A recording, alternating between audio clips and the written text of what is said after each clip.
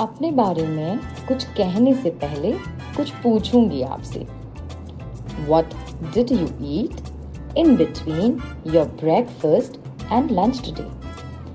या फिर अपने लंच और डिनर के बीच में क्या खाया आपने? पड़ गए ना सोच में? तो किन लोगों में हैं आप? कैटेगराइज करें कि सोच के खाते हैं या फिर खा के सोचते हैं। Yes, you heard it absolutely correct. We all have those small moments when we have to choose health for us, for our loved ones. Yes. So what do we choose?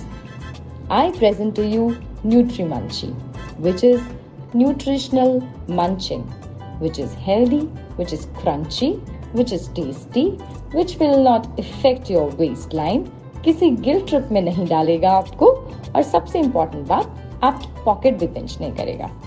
कुछ बातों का मतलब, कुछ मतलब की बातें। क्या मतलब?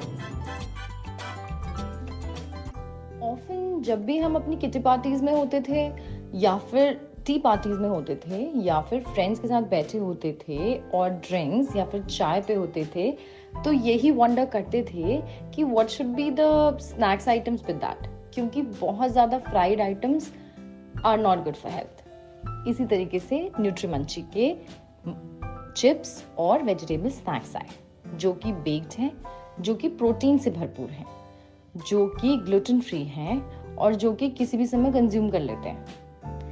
तो वेट क्या कर रहे हैं? अब प्लीज अपने आइटम से सारे फ्राइड आइटम्स हटाइए और यही चखना ट्राई करें। Nutri Munchy quinoa chips and Nutri Munchy vegetable snack.